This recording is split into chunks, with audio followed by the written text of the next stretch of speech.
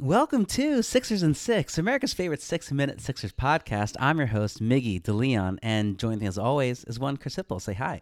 Miggy, we are back. Back. And let me be the Oprah to your Meghan Markle. Oh, baby. Tell me about your life in the last year leading up to this point where we are 3/6 of the way through the season. Yes, it is a special day, 3/6 through the way. But, Chris, I think I mentioned this to you, but we didn't talk about it pre-pod. This is actually a very special episode also because it is our 76th episode, Chris. Whoa! Can you imagine that? 76 episodes of Sixers and Six. A day to remember. Chris, we are 3/6 of the way through the season, and a lot has gone on. And I thought we should take this time to kind of just reflect. Experience without reflection is only half the experience, as they say, right? So, Chris, what were some of your favorite moments? Give me one favorite moment of I like the season that. so I like far. that line. Did you make that up? I did, yeah, I did. Favorite moment. Wow.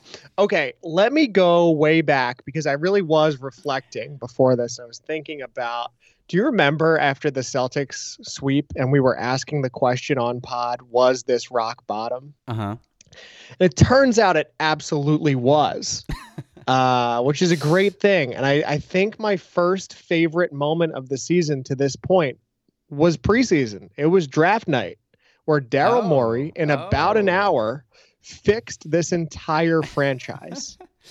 Trading Al Horford for Danny Green and Terrence Ferguson, trading Josh Richardson for Seth Curry, drafting Paul Reed, Isaiah Joe, and Tyrese Maxey. Household names, by the way. Transformative. And, I didn't even think of that, when we were talking about, favorite moments. Like, that was an insanely fresh breath of air. Just having Al Horford, it was like having this weight around our neck every day. He fixed our dysfunctional franchise that was at rock bottom in, honestly, an hour. Yeah. I mean, it makes you kind of feel bad for, Elton Brand, just like, hey, all the shit you did, and we're like, big balls and a small ball. Fuck that. Chris, my favorite moment, though, was a little bit more specific toward the season, and I cannot tell you how happy I was when Tyrese Maxey exploded for 39 points against the Denver Nuggets and lost when we had 9 players. I was looking this up. He went 18 for 33.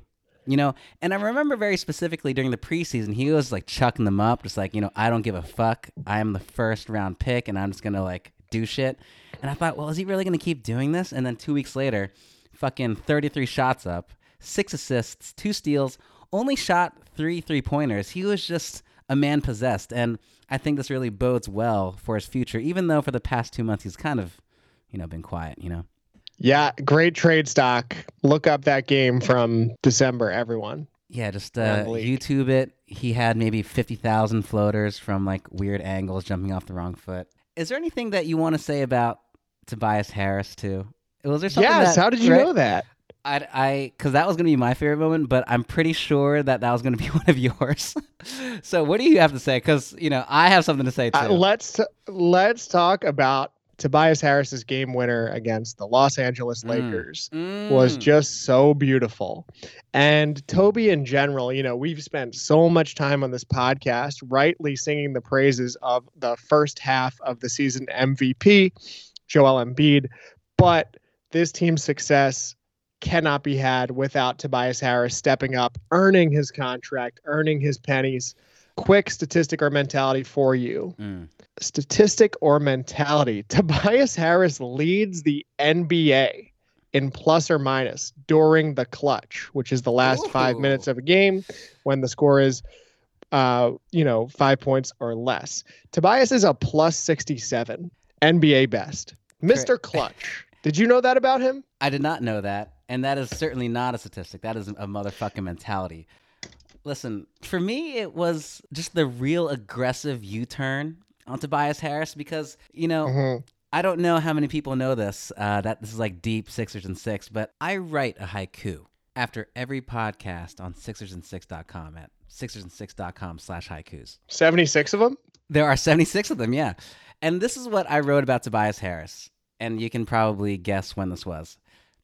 Toby, where were you there was a basketball game. I hate you so much. This is game 3 of the playoffs against the Celtics. He went 6 for 19, 0 for 5 from 3, a cool minus 14. And now Tobias Harris is, our guy. He's part of the big 3. He used to be the guy like, all right, how can we get him off this team? He's like, what is his trade value? It's going to be just really hard to get off him. Now he's essential to our squad. Chris, what's also insane, because we're at the Shake Milton Minute. Mm-hmm. What's insane is that we have not talked about Joel Embiid. I mean, Sure. Obviously, it just goes without saying. We talk about him so much, and he's just so wonderful.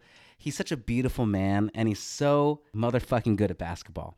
He is the favorite for MVP. And we haven't even talked about Ben Simmons being Defensive Player of the Year leader, too. It's like these things have just become we're just so almost spoiled at this point. And it's fantasy. It feels like fantasy for sure. I want you to just say something nice either about Ben or Embiid for the Shake Minute. I mean, with Joel Embiid, let's never for even a second take for granted that this guy who was drafted as the best player in his draft, but with huge, major red flags in the form of injuries. He missed the first 2 seasons in the league. Even when he was good after that, it was always this question about health. Is he good enough? Does he want enough? Is he going to get in shape? Everything we've ever asked him to do, he's done that and more. He's turned into this Kobe Bryant and Shaquille O'Neal hybrid, Dirk Nowitzki kind of scorer from everywhere on the court. And he's almost always the best player on the court, which is that makes us in itself championship caliber. And he's also 7'2". He's motherfucking 7'2". And just to put this out there for, Ben Simmons, obviously turned it up this season defensively. And, what's come to light is that maybe him being an assist man off the court has been assisting him on the court, just like letting off some steam. Whatever he and 6 or 7 other consenting guys. adults want to do, they can. They can because, they're adults. There's no rules. It's 2021, guys. Get over it.